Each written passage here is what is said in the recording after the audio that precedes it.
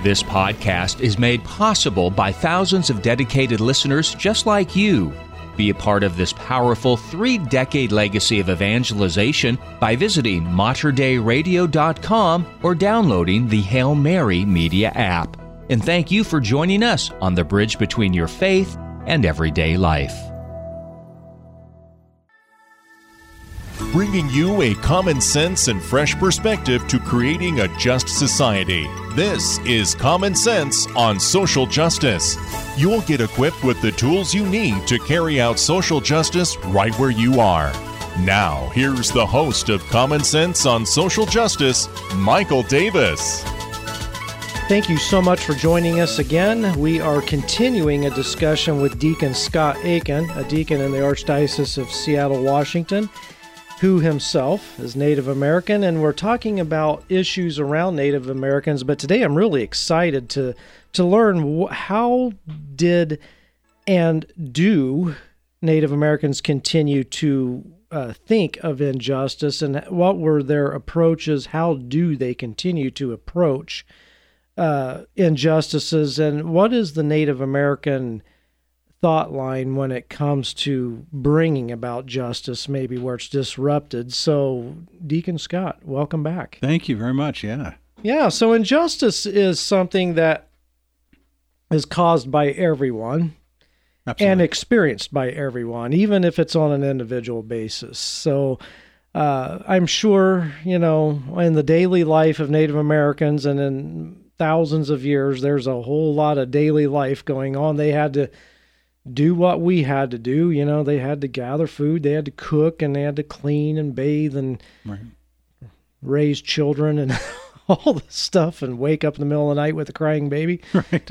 Like we do. Thanks Sometimes to our that's an producer. injustice that we can point to, for sure. Right. And they had to do the things of building homes and traveling and things that humans do. Mm-hmm. Maybe it takes various forms at various points in time, but at the root of it all, it's the same thing. Mm-hmm. It's a human experience. And with the Native Americans, I want to talk about, before we get into how they approach justice, what were some of the injustices that they experienced among themselves before the British came? Yeah. An example is, so I'm a Prairie Band Potawatomi from Northeast Kansas, which is a band of Potawatomi that's one of 9 now, but we were all one tribe at one point. Mm-hmm. And when we were one tribe, we were in Michigan.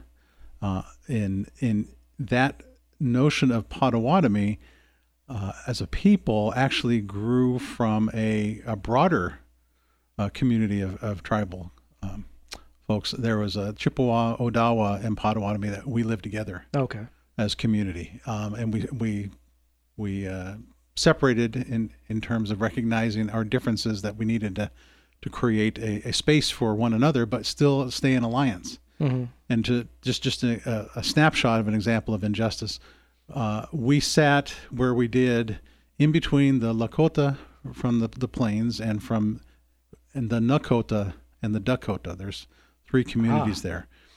So in Michigan, Wisconsin, South Dakota, North Dakota, predominantly. And then on the east side is the Iroquois Nation.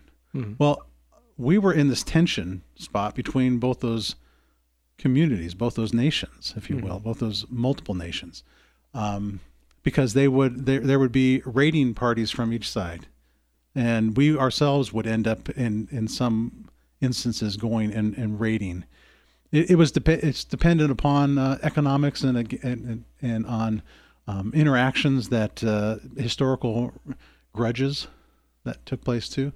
So the humanity of it was clearly there, just as an example to say that it wasn't a peaceful coexistence of tribal communities in the nation. Mm-hmm. There was tension between tribal factions. It wasn't to the degree and wasn't to the extent that there was a domination sense. Mm-hmm. There were tribes that did that, and I think in our previous podcast we talked about that a little bit, on touching on the Toltec and the Aztecs, the Mayans, and the mound builders. Right.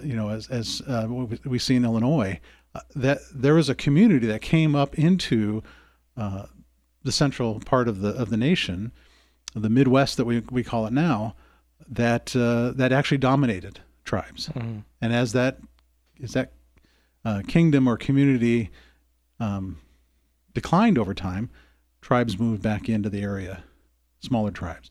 So yes, there are injustices that we can point to where there's communities that took stance to dominate other communities. So I think there's certainly a human connection to what we see elsewhere in the world. But there was more of a balance to it in that it wasn't as the dynamic swings that we see in Europe, as an example. Mm-hmm. And again, that might come from the vacuum that was created, as we mentioned previously, from Rome. Mm-hmm. Rome expanded to the size it did. The Byzantine Empire expanded. Yeah. You can go back and look at the Ottoman Empire, and just empire upon empire, and all these moments of when there's a collapse, there's a vacuum. Yeah.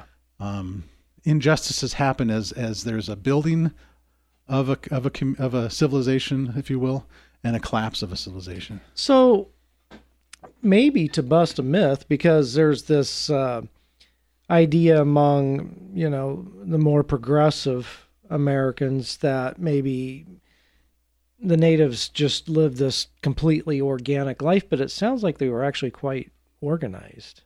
Yeah, I think it's fair to say that and there wasn't a building of community that was particularly attached to a spot.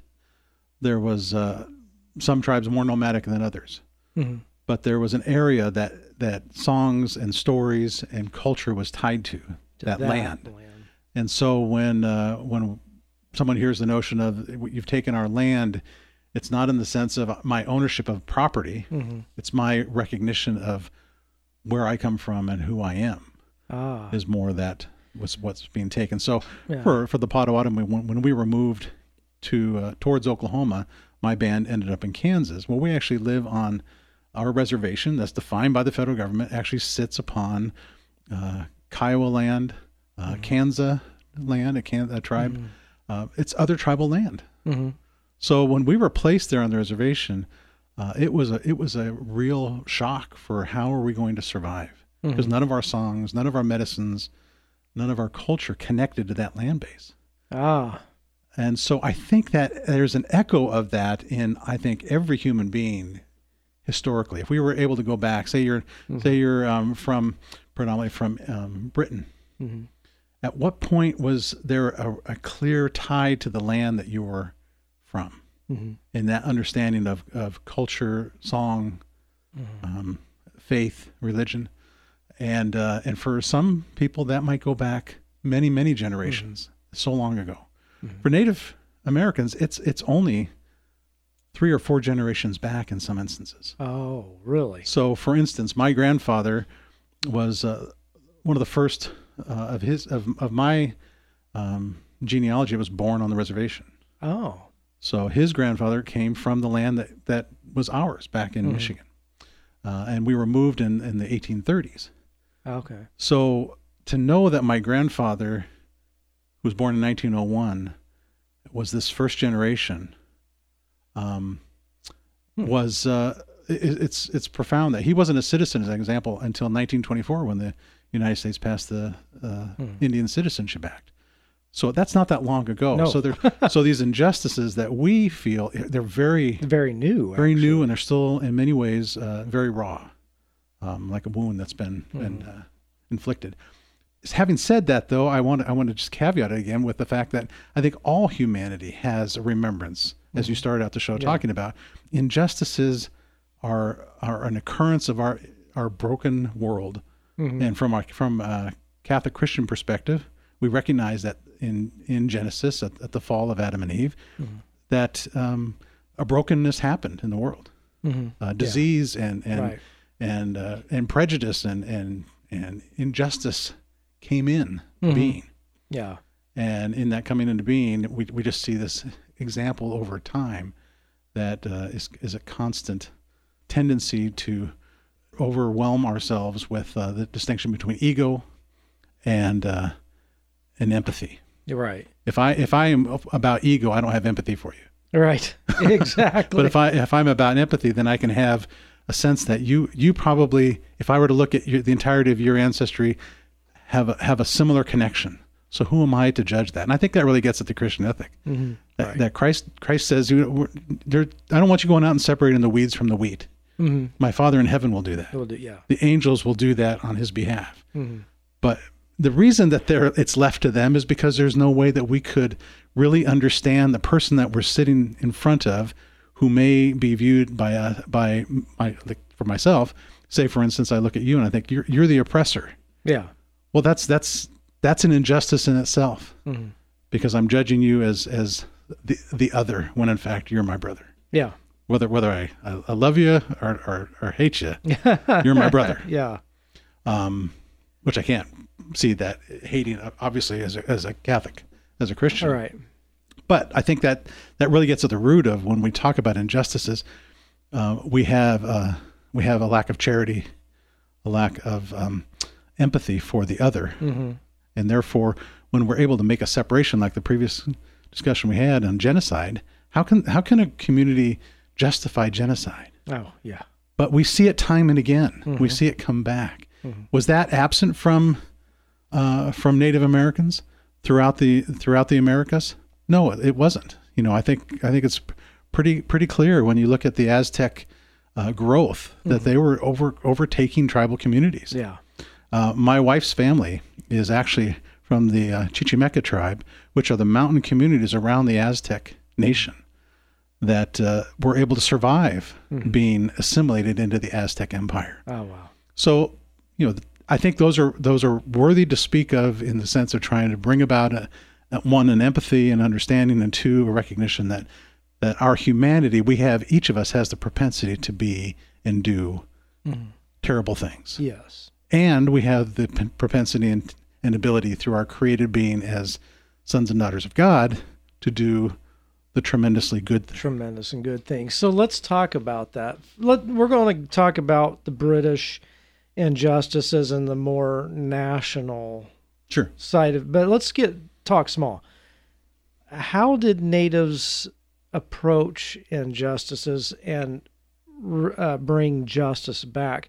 So, for example, you're in a village, and one of the members of the village is just disrupting life for the other members of the village. How did they deal with that? Or maybe they're stealing from others in the village, or physically beating somebody in the village mm-hmm. unjustly, not defending themselves, but just out of their sinfulness doing that. How did the natives approach that, and what did justice look like to them? So I think it certainly varies by population size. And, we could take an example. If you were to go out to Silver Falls here, south of here, mm-hmm. and the community there, compare that to Portland, Oregon, mm-hmm. People in Silver Falls know who lives in Silver Falls for the most part. It's a small right. community. I grew up in a small community, so people knew you. And if you did something that was an injustice to another, everyone knew it. Yeah. And there was by the context of that situation, a judgment and a writing that was done by the community. Mm-hmm.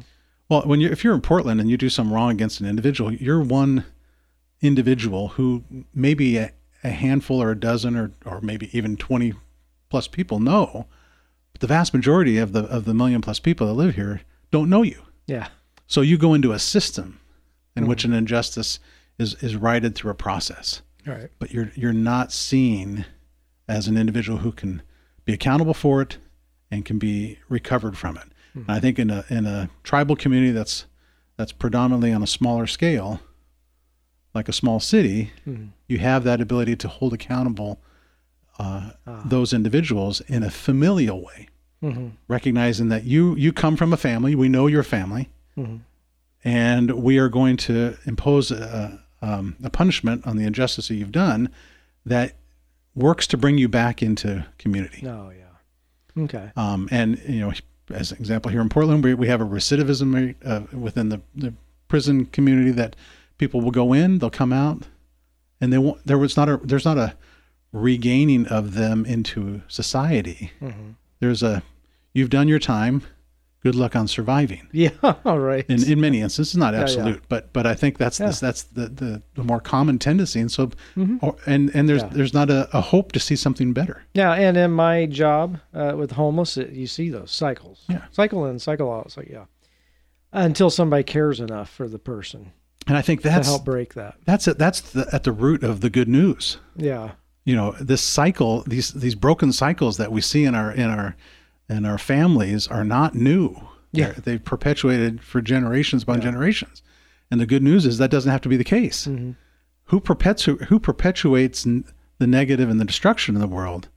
It is truly the devil. Yeah. It is evil in the world that creates that desire for mine, and Christ can break that. So in a community that a tribal community as an example, there was, I think, an expectation that there's a reciprocity. You did this, and in return, you're gonna support that family. Mm-hmm. So you stole from that family. Well, now you're gonna be held accountable by the community to give back to that family for a period of time. Yeah. And in that giving back, it's not just to give them back what you took from them, but it's also to connect you to them and them to you. Yeah. And an empathy builds. Mm-hmm. It's like one of the ones I think of in that context is Saint Therese of Lisieux, who prayed for a man who had committed murder, and he was not repenting of his sin. And she prayed for him in the convent, absent from him physically. Yeah. But in a community that was trying to bring about an awareness that you can be saved. Mm-hmm. And before he was executed, he had a miraculous moment of being saved. Mm-hmm. Well, that's an example of, from a saintly standpoint, what can God do in interceding in the midst of an injustice? Mm-hmm. He can do the impossible. Yeah. Saint Maria Gredi, who suffered a rape from an individual. Right. A tremendous story of how she survived that, but then ends up in that instance, her perpetrator connects with her mother over time after St. Marguerite passes. The perpetrator is prayed for actually by her mother, from her mother. And he actually comes into the faith through her mother. Oh, wow. It's just a testament to what can be done if we're looking to see the person as valuable, even though they can't see that in themselves. So an injustice, I think, from within Indian country, as an example, very much was rooted in that we need you in this community. We need you to not do what you're doing in this community, but we need to find a way to reconnect you to why you're in this community. Mm-hmm. And if that was not possible to reconcile, it was not out of the question for someone to be ostracized. Yeah, what they called the vision quest or something. Yeah. No, to actually just be sent out, to be banished from the community. Okay. Yeah, in some instances, banishment was and still I think in cases can be a part of that justice process. Okay. Interesting. No, that kind of like an excommunication. Kind of like an excommunication. Yeah. Right. Wow. Yeah. So let's talk more on the bigger scales now. So you've got the British that come over and create an injustice like they've never seen before, on a scale at least they've never seen before. What were the actual injustices that happened in that? When the Europeans came over, the genocide, the land grabbing, all of that, what actually happened as far as what injustices did the natives experience? Well, I think they in the initial contacts that took place, there certainly was skepticism on both sides to seeing what value this relationship might be. For the British, it was still this very much of a more dominating sense about their presence, contrasted by the French.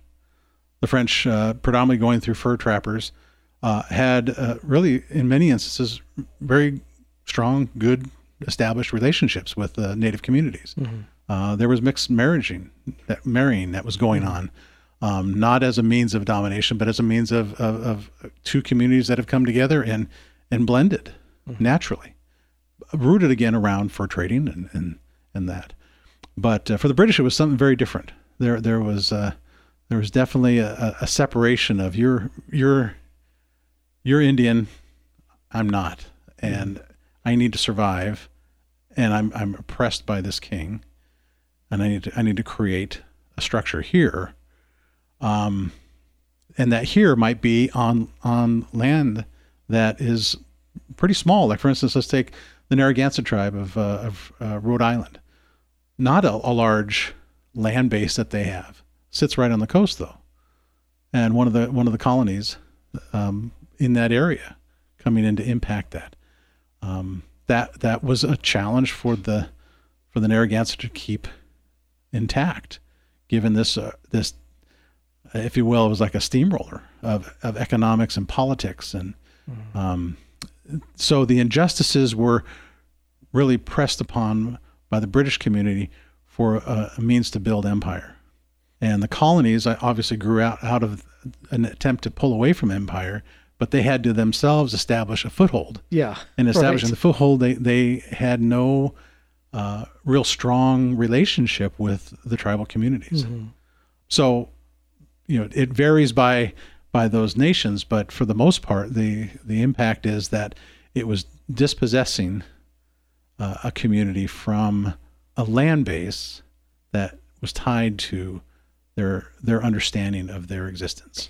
And earlier you talked about songs tied to the land, and I was thinking about, when the Jews were carried off to Babylon, what does the Psalm say? Right. There were songs on our lips, but the songs of what? Right. We left behind. Right, right. There's no songs about Babylon on our lips, right? Right, right. So they're not singing America the Beautiful, right? So it's songs that are very tied, very deeply. Our songs nowadays are, pop music and stuff. It's very disassociated with anything. Sure. But their songs were very. It was communicating something. Absolutely. Yeah, from human to human. Yeah. So I don't know. That might be an interesting podcast to do someday. Right. The songs, right. Of the natives. Now, what would a typical Native American say? What does justice look like now? That the damage is done, countless numbers dead, land, songs taken away, identity gone, identity redefined. Even. Redefined, yeah. What would the justice look like? Yeah, I think justice would in large part be connected to that identity that they're trying to reappropriate back to themselves. Mm-hmm. I think you can take an example of New Age and the amount of things that have been appropriated from Native communities. Mm-hmm. I think for tribal people, it's been a constant effort to try to keep the cultural connections from being taken away and being usurped. But the root of it would be to recognize that not only are they a cultural people, they're an independent people. They're a sovereign people. Take, for instance, the Warm Springs, a sovereign nation who actually is on land base that is tied to their songs, tied to their culture. They have they have a blessing of that. But they are a sovereign nation who can define for themselves how their people will be dealt with in injustice issues, justice issues. Will be dealt with in economic structures. Will be dealt with in education and medicine. All those components that we have in workaday society are a microcosm on these tribal land bases. How do we recognize that, and how do we give them the space and hands off to let them do what they want to do, to self-determine? Yeah. Ultimately, it's to be self-determining. Like we are here in the nation, we want to be. We're so proud of that as a nation. Yet that's exactly what the tribes are asking for. So right now we're technically not sharing the continent. We're determining where they stay on the continent. Is it possible to share the continent? I think there are definitely ways, and of late there's been efforts to try to promote more co-stewardship of land bases, particularly land bases that are important to a given tribal community, that they have, again, those songs and stories and religion tied to. So how can those lands be managed cooperatively together in a way that benefits the sovereign status of the tribe and the independence it needs, but also the support of that land base to keep them. So where can a listener go to find how to be involved in something like that? In co-stewardship efforts, I think, certainly right now on the national level, that's being discussed through a host of legislation that's come forward and presidential statute that's come forward. There's an executive order on co-stewardship that's come out through this administration with an effort to try to allow a reconnection on land bases that maybe currently are managed by the federal government. Okay. That's a good step forward into that. Now, some states independently have done that of their own accord. Yeah. Which has been an impressive thing to see, but many states have not. Yeah. But in terms of the federal context, it's a federal responsibility. Right. In the context of treaties. Yeah. It wasn't, the states weren't allowed to make treaties. Right. The federal government made treaties. Right. Okay. So, again, a lot to think about in all of this. So now, in all of this, what does the church inform us? How does the church inform us? So in regards to injustice, it certainly means, I think, an effort to continue to promote the good news with respect to the individuals as the first step in that. Presenting to a community our faith is not going to be valuable if it's pressed on like it was in the past. Yeah. But we have to go back and recognize and point those areas out. If the church is to work with a tribal community, to go back first and say, we see these injustices. Let us, how do we know if there are more that we're blind to? Mm-hmm. Humility. In the humility of that, to try and recognize the value has to be rooted back in the person, and the injustice is to the person more than to an economy or to a national structure. It's to the person. And in that question, how does the church inform us? Take something practical, like here in Oregon, it's been a big discussion of late, the dam built in the Dalles, Oregon, which was a wicked act because it was another genocide that happened in our generation. Right. So how would the church inform us to deal with that? Well, the Washington State Catholic Conference of Bishops put together with the bishops of Oregon, of Portland, and of Baker, a document some years back, a letter that was describing that there is a reciprocity that needs to be discussed. And that is that because of those dams, there has been a cutoff of a culturally significant need, which is the salmon. Right. And having that be from a justice standpoint, from a common good standpoint, is this carrying out a common good at the expense of oppressing another community? And yes, it is. And that's what the bishops recognize, and they put to, and still put to, both states to consider in their decision-making processes. How is this going to affect the tribal communities in the actions that we do? So in the removal of dams as a discussion, which is a hotbed of discussion when that's brought forward in the Snake River system, there is support from the church to consider it. We have to be able to consider the balance of the common good in these discussions. And the common good can't be for just America. Yeah, right. It needs to be recognizing the sovereignty of these communities that are impacted. Yeah. That's a significant step for the church to take, and I think it's the right step for the church to take. Yeah, and I'm glad to hear that happen. I wasn't aware of that, and wow, that's significant. I want to say that letter was done back probably in the turn of the millennia. Okay. So, and it's still used certainly in a connection with Laudato Si, the papal description of what is our role in creation. Well, and as you were talking about in the last episode of one of the justices, is to just remain consciously aware of what happened. So the organization I work for, when we have major staff meetings, we read the script that says, I am aware that I am on land that was originally populated by, and we name the tribes. Yeah. It's just bringing to consciousness. And I like that. So, wow. Yeah. Wow. Well, heavy stuff. Yeah. And I appreciate your perspective, Deacon Scott Aiken from the Archdiocese of Seattle. Any last words?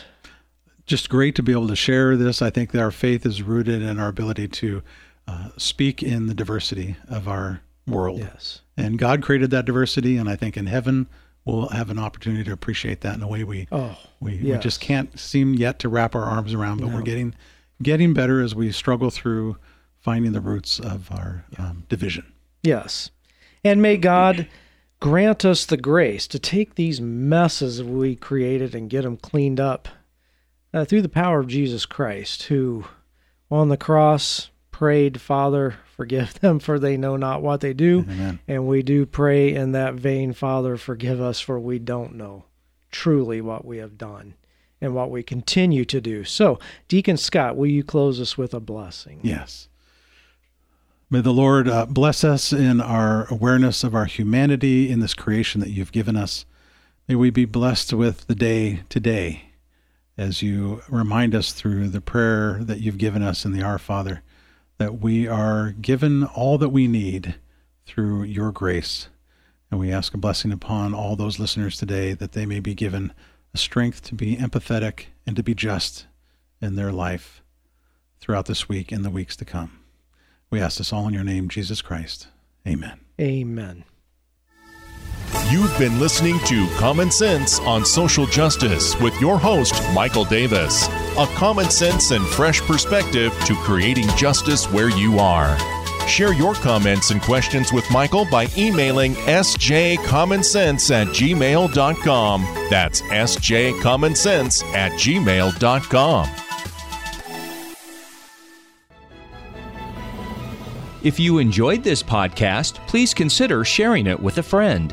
You can support this vital mission of evangelization through materdeiradio.com or the Hail Mary Media app. And thank you for helping us lead souls to Jesus through the Blessed Virgin Mary.